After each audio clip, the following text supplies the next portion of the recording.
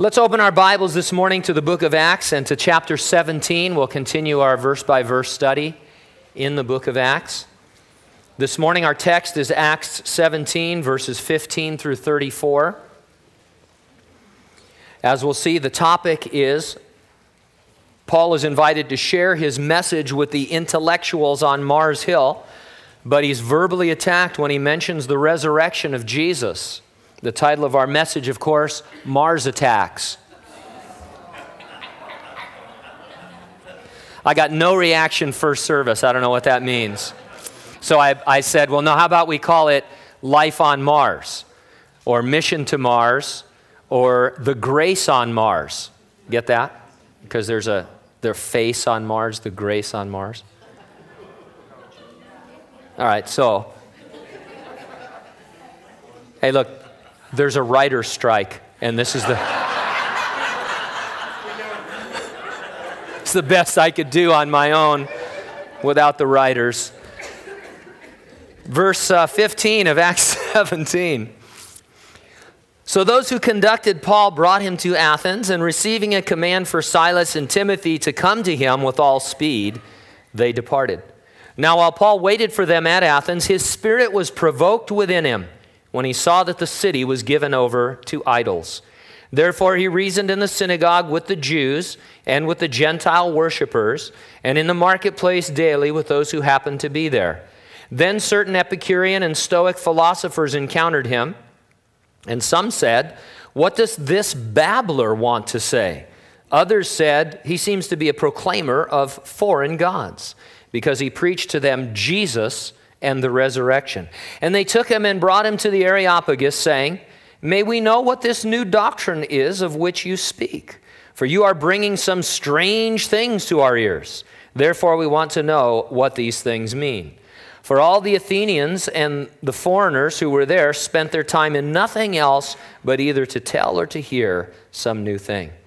Then Paul stood in the midst of the Areopagus and said, "Men of Athens, I perceive that in all things you are very religious.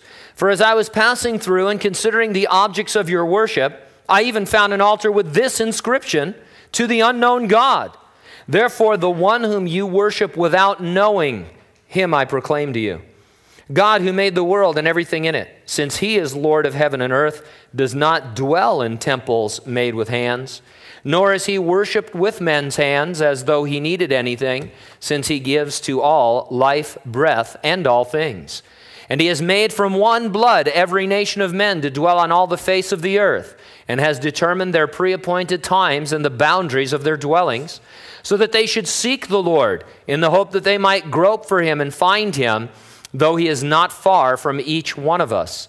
For in him we live and move and have our being, as also some of your own poets have said, for we are also his offspring.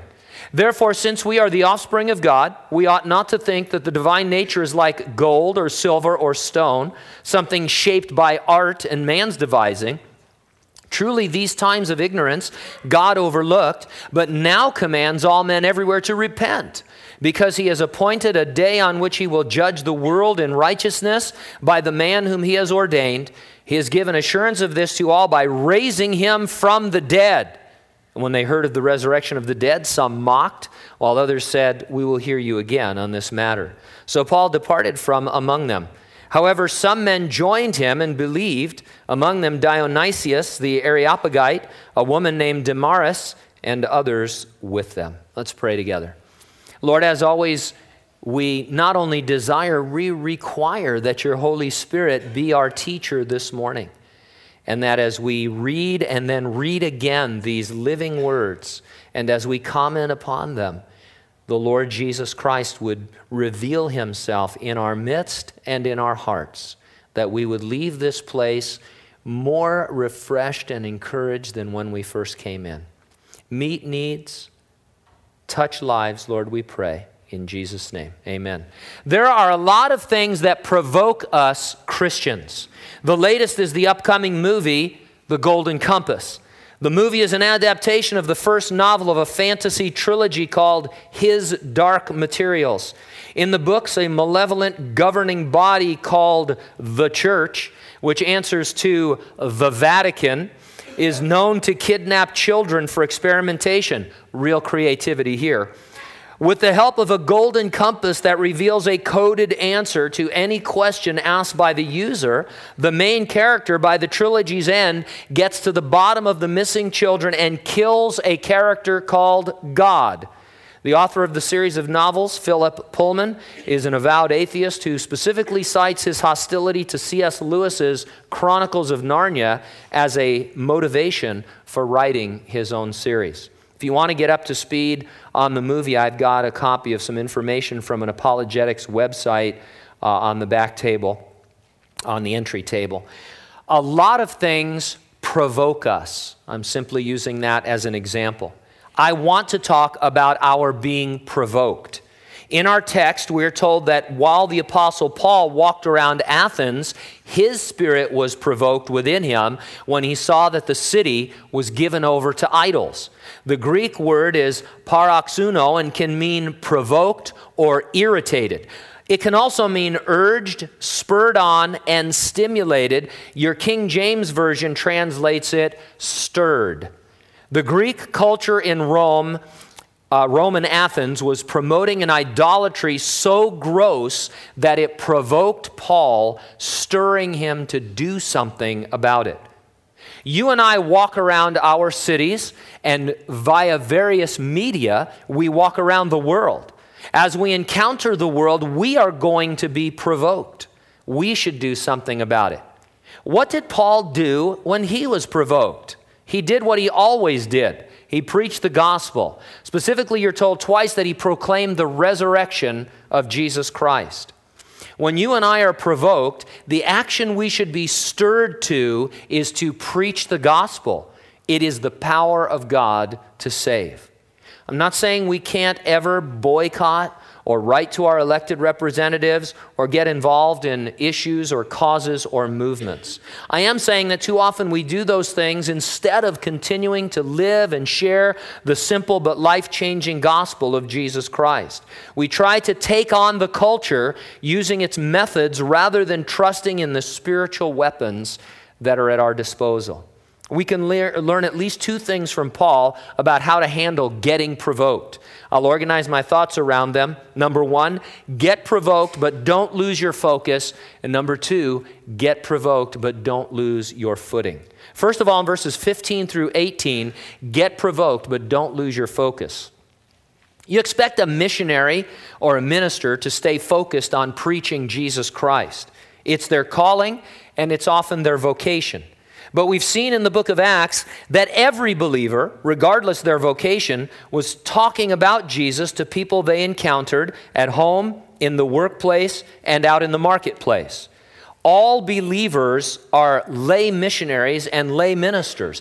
Thus, we need to sharpen and maintain our focus, especially when we are provoked by something in the surrounding culture. And so beginning again in verse 15, so those who conducted Paul brought him to Athens, and receiving a command for Silas and Timothy to come to him with all speed, they departed. Paul had been run out of Berea. He escaped to Athens, and now he was waiting for Silas and Timothy to come. Verse 16, now while Paul waited for them at Athens, his spirit was provoked within him when he saw that the city was given over to idols. There were literally thousands of altars to various gods. There was a saying that it was easier to meet a god in Athens than it was to meet a man. It was more than that. More than just these altars, more than just the obvious idolatry. Everywhere Paul looked, he could see men and women pursuing idolatry and covetousness as they lived in ignorance of Jesus Christ. The altars were just a very vivid reminder to him of the vast population of people who didn't know their Savior, Jesus Christ, who were trying to establish lives or careers or whatever you'd call it, trying to find some meaning and purpose to life when all the time they have eternity in their hearts and they can only find that meaning and purpose and joy in a personal relationship with God through Jesus. And so Paul, that's what God used, those altars and those idols, to open his eyes all the more and to provoke him to what was happening in Athens. Now, if you walk around Kings County, you'll see a significant number of idolatrous statues. It's one of the things that first struck me when I moved here from Southern California. It blew my mind, quite honestly. And people make no apologies for that. You'll see many other things that represent the empty idolatry of non-believers. Your spirit should be provoked, but not to anger, not to frustration, not to threatenings. It should be provoked to want to share Jesus Christ with those who are lost and rushing headlong towards hell. It should stir in you and in us as a fellowship a passion for souls. And so in verse 17, therefore he reasoned in the synagogue with the Jews and with the Gentile worshipers, and in the marketplace daily with those who happened to be there.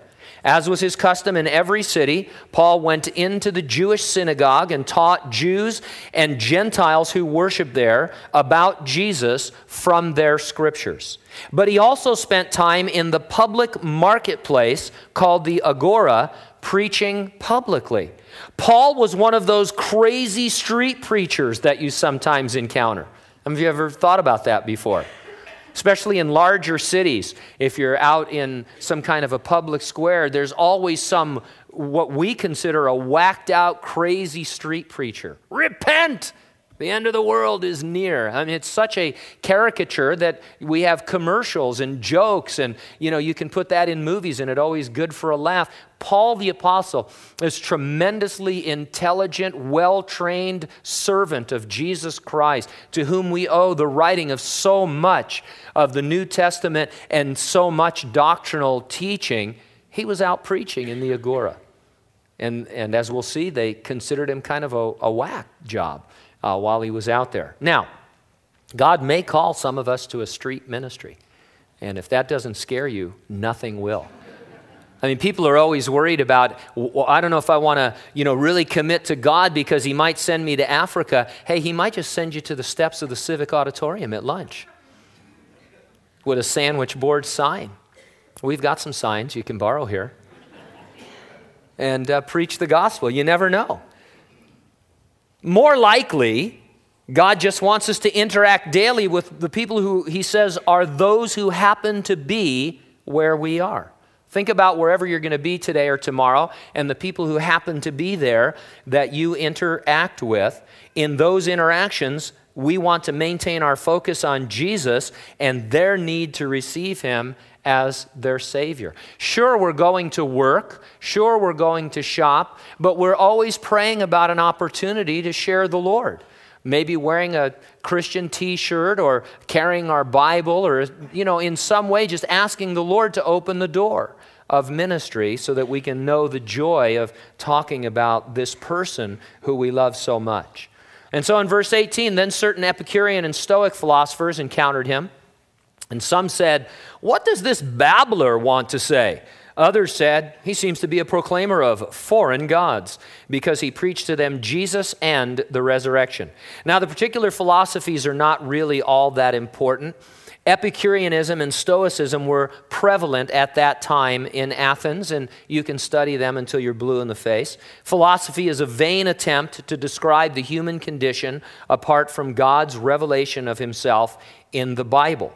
Some called Paul a babbler. It's a word that describes a bird pecking at seeds, and it came to be used especially of crows. When used of men, it meant that they were making a lot of noise but saying nothing important. I like the reference to crows because we have our own local understanding of crows here in Hanford. I follow this every year. Every year, the Hanford Police Department gets the green light to go out and shoot crows. It's like a tradition. It's a crow shoot, I guess. And, San Juan Capistrano, swallows, Hanford, crow shoot. We're right up there in the Audubon Society as far as, bird loving. And so Paul is there. He's preaching in the marketplace the truth of Jesus Christ. And these guys are saying, look at him, caw, caw, he's some babbler. They're like heckling him like as if he's a crow. And these other guys say, well, no, he's preaching about foreign gods. And what's funny about that, they thought that both Jesus and resurrection were the names of gods. They couldn't even listen long enough to understand at this point that he was saying that Jesus rose from the dead. They thought the name resurrection was another kind of God that they'd never heard of. And they were at least interested because they wanted to know what the current gods were. And maybe they had missed one and all that. And so they're going to invite him to speak to them. Provoked, Paul proclaimed. He never lost his focus on the gospel as the power of God to save. While there may be many other things we can do to affect our world, none of them is more significant than to simply share the life-changing message of Jesus Christ's resurrection from the dead with whoever happens to be there. Now in verses 19 through 34, we'll see that you get provoked, but don't lose your footing. You're focused on Jesus, then people might start to question you. If you're not careful, you can begin to lose your footing by watering down the message. Paul gave us a great example of maintaining your footing and standing on solid ground. And so in verse 19, they took him and brought him to the Areopagus, saying, may we know what this new doctrine is of which you speak, for you are bringing some strange things to our ears. Therefore, we want to know what these things mean. For all the Athenians and the foreigners who were there spent their time in nothing else but either to tell or to hear some new thing. Ares was the Greek god of war. It was also a terrible car that Chrysler made at one point, if you remember. But Ares was the Greek god of war. The car didn't really do justice to him, do you think? Did you remember the Dodge Ares? What a pile.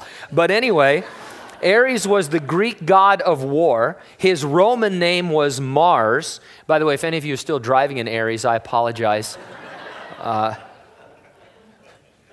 Anybody driving an Ares? No, you're lying. No, are you? Actually, it was a very attractive little car.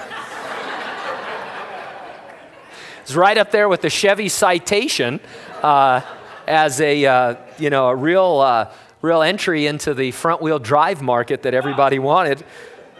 Seems like we're having trouble with the catching up to the foreign cars in the hybrid market as well. I read about I think the 2008 Malibu Chevy Malibu is going to be a hybrid. It's going to get a whopping 2 miles more a gallon than its gasoline version. So you're going to want to rush out and spend $10,000 more on that. But anyway, back to Ares, the god of war, his Roman name was Mars.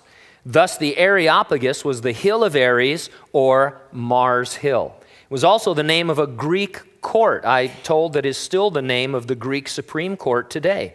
Though limited in power because of Roman rule, the Areopagus as a court still had great influence. If this was an official hearing, they could have forbidden Paul to go on preaching.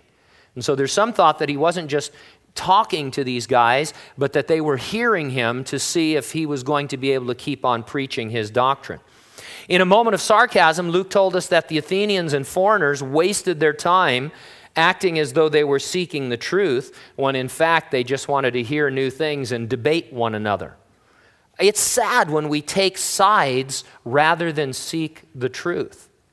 I understand that there's a time to take sides and all, but I frankly am tired of these debate television shows where no one ever agrees on anything. There's always this side and that side, and you can see sometimes just in the countenance of the person, they don't even really believe what they're saying, but they're taking the side. Those of you who debated in high school or college, you know it doesn't really matter what you even believe about a topic. They just hand you a topic, and whatever it is, you're for it, you're against it, now debate, because you're trying to hone your debating skills. You're not trying to get to the truth. I would just blow my mind if in one of these presidential debates, somebody would get up and say, hey, you know, you're right. I think I'm going to make that part of my platform too. What would that do? It would like worlds would be stood on their head, you know, and stuff. It would be crazy.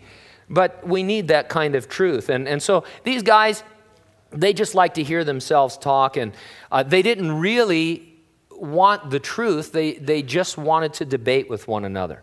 Now, believe it or not, some scholars criticize Paul for his sermon on Mars Hill. They think he beat around the bush, changed his methodology, didn't mention the name of Jesus Christ, and didn't have much of a result. Man, I want to be there when Paul finds these guys in heaven. I want to be, in fact, I'm going to go to Paul and say, hey, hi, you're the Apostle Paul. My name is Gene. I'm in Hanford. Always loved you, bro. Let's go find some of these guys and, and let them say it to your face, man. But anyway, who am I to judge the Apostle Paul? The truth is, his talk on Mars Hill is a masterpiece of how to share with someone who knows almost nothing about the God of the Bible. And it will help us if we can identify even a few general principles, background principles to get us going. And the first thing I see here is that Paul was courteous.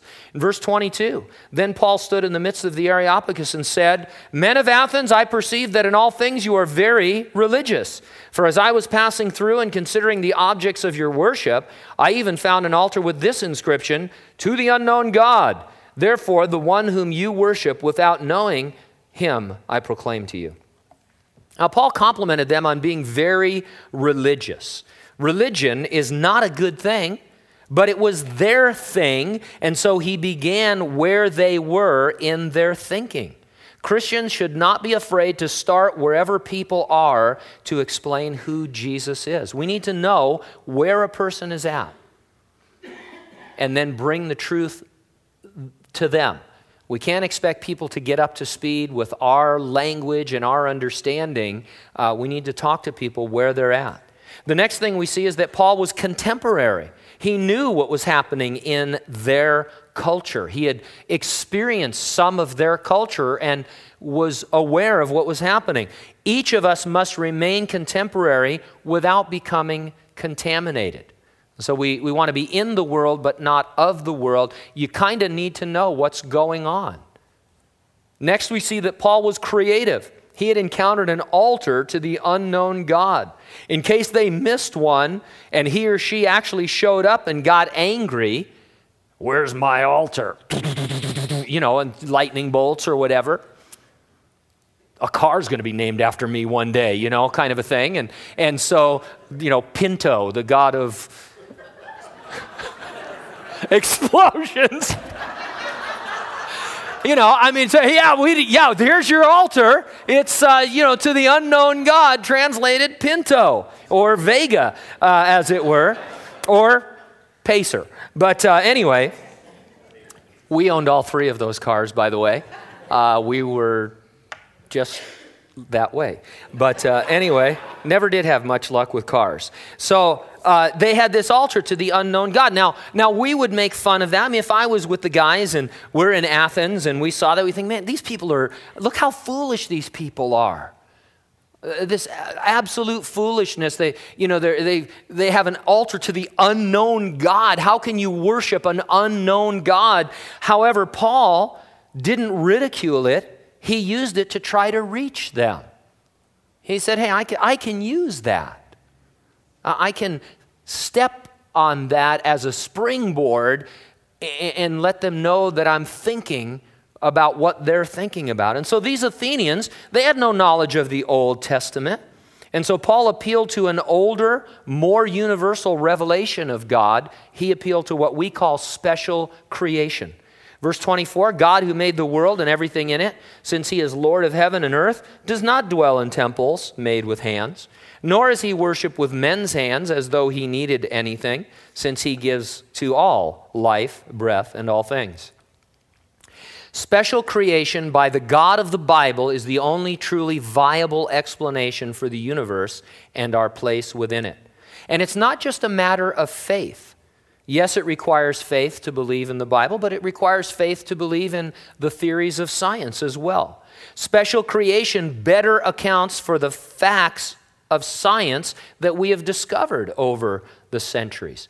If scientists have done one thing well, it is convince people that they have all the facts on their side and that we have only faith, and that to become a Christian, you have to ignore science and the facts of science as if they haven't found the missing link. Well, they haven't found the missing link, and they won't find the missing link and yet they cling tenaciously to their theories as if they were true. And so not only do we have a better explanation for the facts that actually exist, we have an eyewitness to creation. God says he was there, and he tells us exactly how he did it. Now, eyewitness testimony is pretty good, especially if it's from a credible source. And so I think we're in good shape when it comes to creation. Now, in verse 26, it says, he has made from one blood every nation of men to dwell on all the face of the earth, and he has determined their pre-appointed times and the boundaries of their dwellings. Modern science is almost as smart as Paul was all the way back in the first century. Geneticists have proven that all human beings descend from a single mother. Time magazine did an article on this a few years ago. This is an undisputed fact of secular science. We all descended at some point from one woman in Africa, and this is without doubt. Now, Paul knew that from reading the Bible, and he knew the father, and he knew both of their names, Adam and Eve. And so Paul was a lot smarter than we are even today.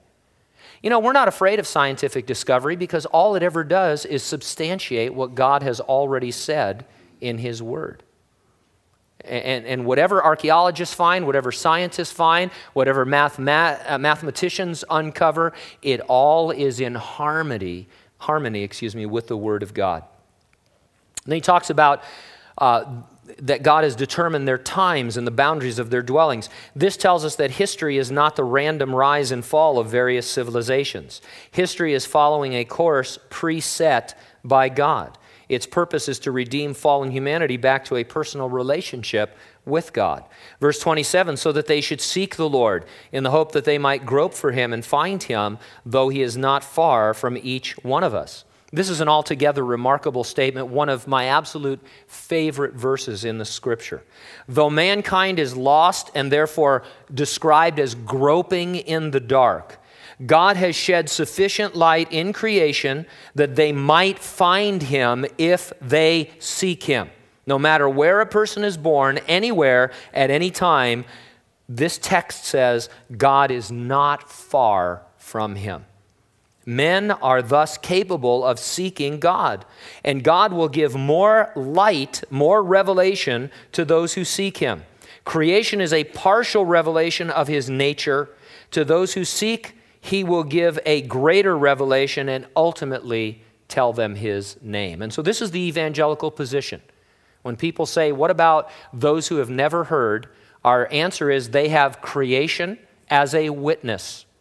And though they're groping in the dark, though it's not a perfect witness, if they seek the Lord, God will reveal himself to them incrementally through creation until they come to know Christ.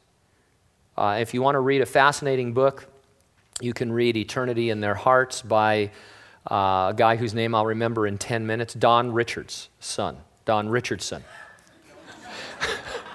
who drove an Aries back in the 80s. But anyway, it's just, because people say, that doesn't work. There are so many fantastic stories, missionary stories of people groups that, we went to for the first time who had these amazing creation stories and were just waiting for somebody. There's a story I remember of, they had a legend that someday a man with a white book with gold edges would come and tell them the name of the true God.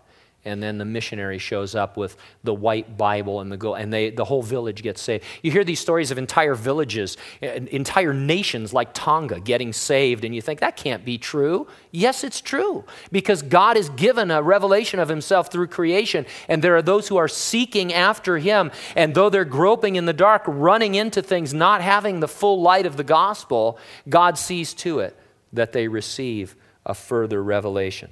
And so in verse 28, for in him we live and move and have our being, as also some of your own poets have said, for we are also his offspring. We've said that Paul was courteous, contemporary, and creative. Here we see he was conversant. He was familiar not just with the contemporary culture, but with its influences. He knew the writers behind their culture and how it was being influenced. He had read some of their poets and he could quote them. Now again, we need to be careful, but we cannot ignore the influences behind our culture. I don't think you have to read everything that different people have written to know where they're coming from and why, but you need to know a little bit about where they're coming from and why, because these influences are shaping the secular culture. And the more you know about them, the more you can engage and be conversant with somebody, the more interesting Christianity is going to be to that person. Because you know what? What you and I have is better than what the world has. We're not afraid of what the world has to offer and share. We were in that world. We couldn't wait to get out of that bondage, out of that sickness, out of that evil, and into the light of the glorious gospel of Jesus Christ. We have nothing to be ashamed of. There's no philosopher, no scientist, there's no theologian, non-Christian theologian. None of these people have anything to share. No philosopher that can compete with simple biblical Christianity. At the very least, you can look at somebody and say, well, all I know is that I was blind and now I see. I was lost and now I'm found. Just start singing Amazing Grace. When I was studying existentialism at the University of California, Riverside, I wanted to blow my brains out studying contemporary philosophy. And they had classes, not there, but at the higher level, where one of the classes was why you shouldn't kill yourself if you're going to be an existentialist, because it didn't make any difference whether you lived or died. Amazing grace, how sweet the sound that saved a wretch like me. You're dealing with people whose ultimate goal in life leads them to suicide. That's the highest goal of an existentialist. His life means nothing. And so, we're not embarrassed. We can talk to those people. They might call you a crow. I mean, you'd be talking to somebody about Jesus and they, I mean, they did that to the Apostle Paul. I mean, he's a lot smarter than me. He's way smarter than you.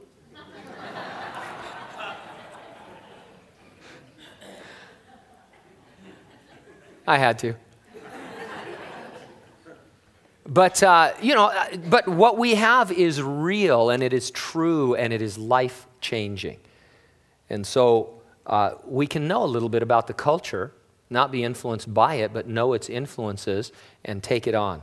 Verse 29, therefore, since we are the offspring of God, we ought not to think that the divine nature is like gold or silver or stone or something shaped by art and man's devising. Now, by offspring of God, Paul didn't mean every human being is a child of God. His context is creation.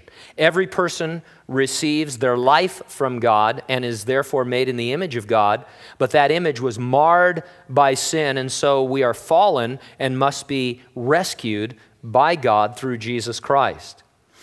Also, we learn in this verse something that we know. Idolatry is logically inconsistent, since it ought to be obvious to everyone that creation demands a creator.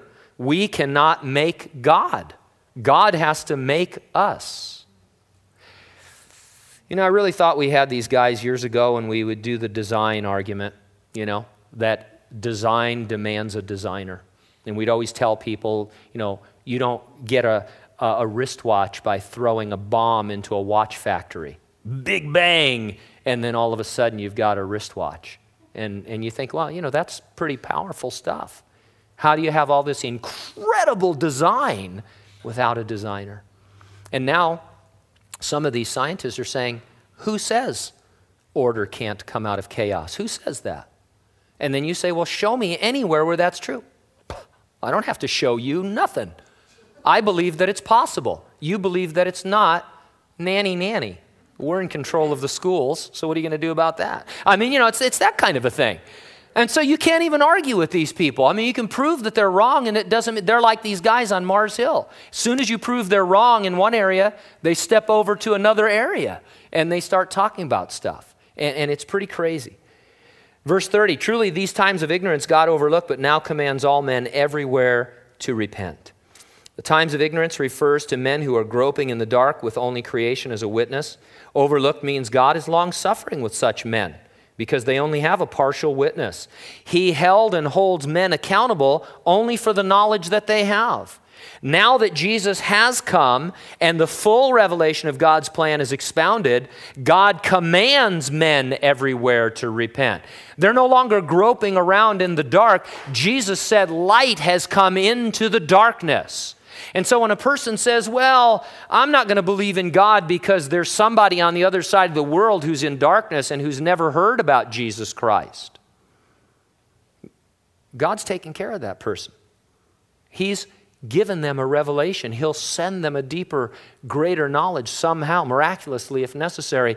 But you have this full-orbed understanding. You know that the God of creation is Jesus Christ, and God commands you to repent. And this is the knowledge that you are responsible for.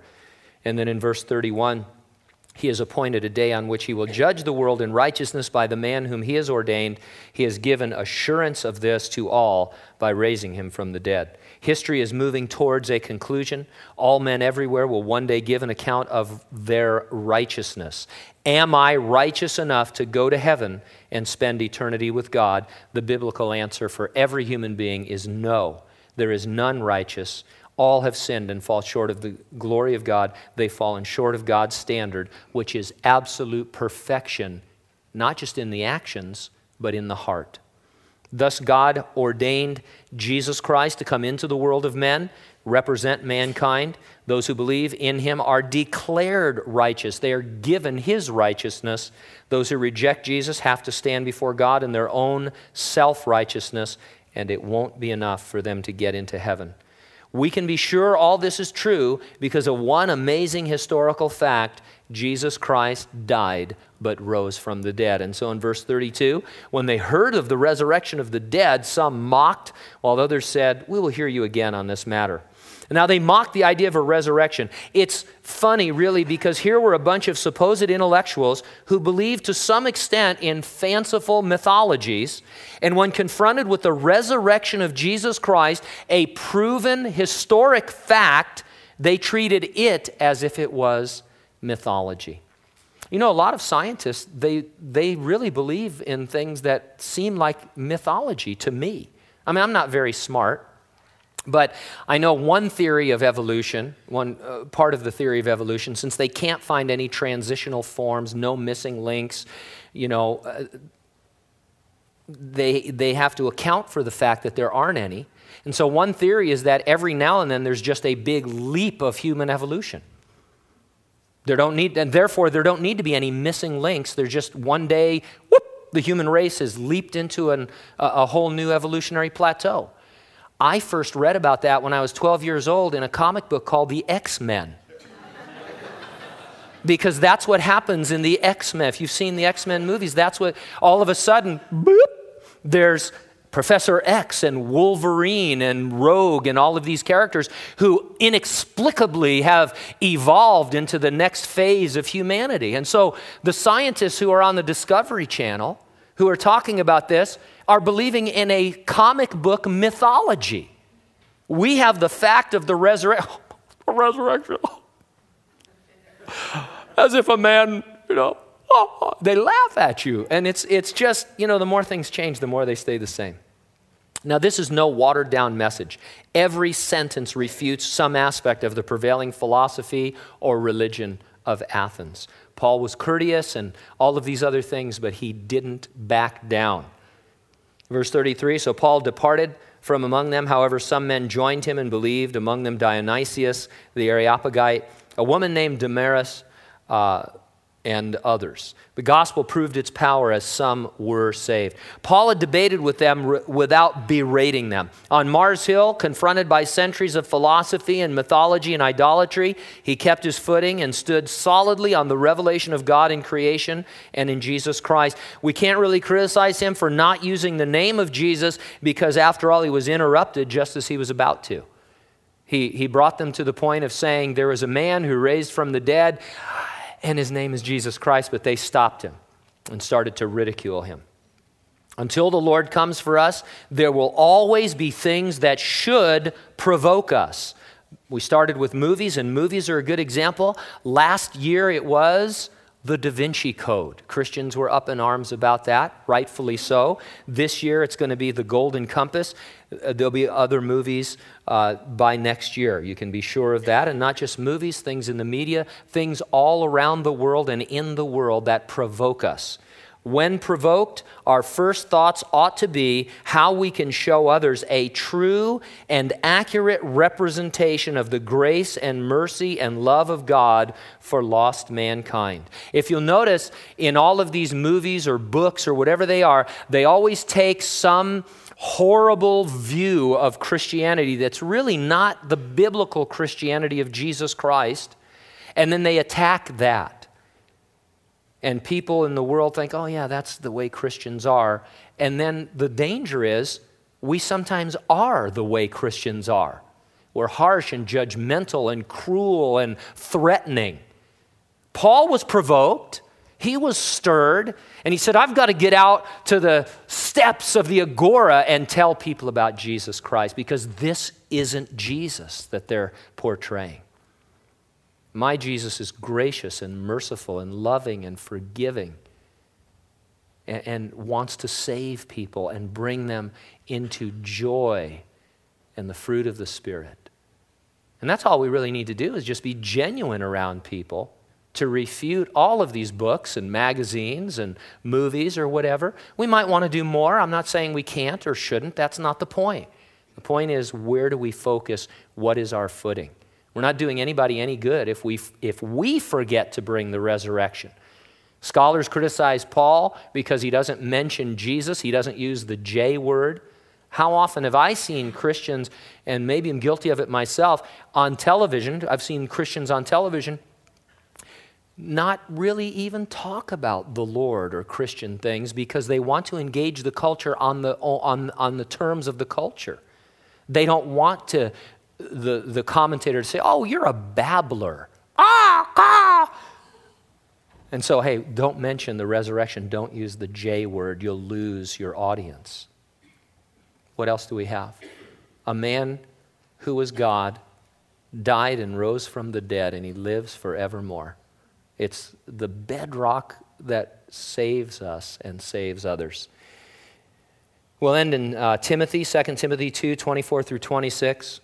A servant of the Lord must not quarrel, but be gentle to all, able to teach, patient, in humility, correcting those who are in opposition, if God perhaps will grant them repentance so that they may know the truth and that they may come to their senses and escape the snare of the devil, having been taken captive by him to do his will. Let's pray. All right, Lord, we thank you so much for the example of the Apostle Paul. There alone in Athens, that marvelous and magnificent and yet wicked city, being confronted by and attacked by the greatest minds of that day. But Lord, we see that their minds were corrupted, their minds were perverted, their minds were depraved, their minds were fallen. They were groping in the dark. And even after being given the truth, they rejected the truth of Jesus Christ. And I pray, Lord, that we would learn things from Paul's example. Chiefly, Lord, that wherever we happen to be, you want us to represent you as you really are. Loving, forgiving, merciful. Give us joy unspeakable, full of glory, so that people will see that there is a Christianity, that there is a biblical Christianity that is unlike the false caricature portrayed in the media. And Lord, that genuine is what people would seek, that they would be drawn to it, knowing, Lord, that their own lives are empty, vain, filled with idolatry. They're seeking after some unknown God. To some it's a career, to some it's a relationship, to others it's a substance. We know that it's Jesus Christ. We thank you and praise you in Jesus' name. Amen. All right, let's stand together. If I don't see you before Thursday, have a wonderful Thanksgiving. Try and represent Christ to whoever's there. I know, people talk about their family. Yeah, Uncle Giuseppe is going to be there and he'll be drunk. Be courteous and, conversant and all those things. Say, I see that you are very drunk. God created the vine and the branches. Or so, there's ways of doing it. But have a great Thanksgiving. We are meeting Wednesday morning and Wednesday evening as usual. They're regular days as far as we're concerned. So come on out to Ignite. And for some of you, you might be able to come out for the first time because you don't really have anywhere to go on Thursday early and you're not getting up early for work. So come on out and check us out on Wednesday night. Hang out in the cafe, in the courtyard. If you're here, find somebody you've never seen before and at least introduce yourself. Say, hey, I'm Gene. You can use my name if you'd like. That way, just say, hey, I'm Gene. And, how long have you been coming to Calvary? See what the Lord would do with that. Be friendly. May God bless you and keep you. Amen.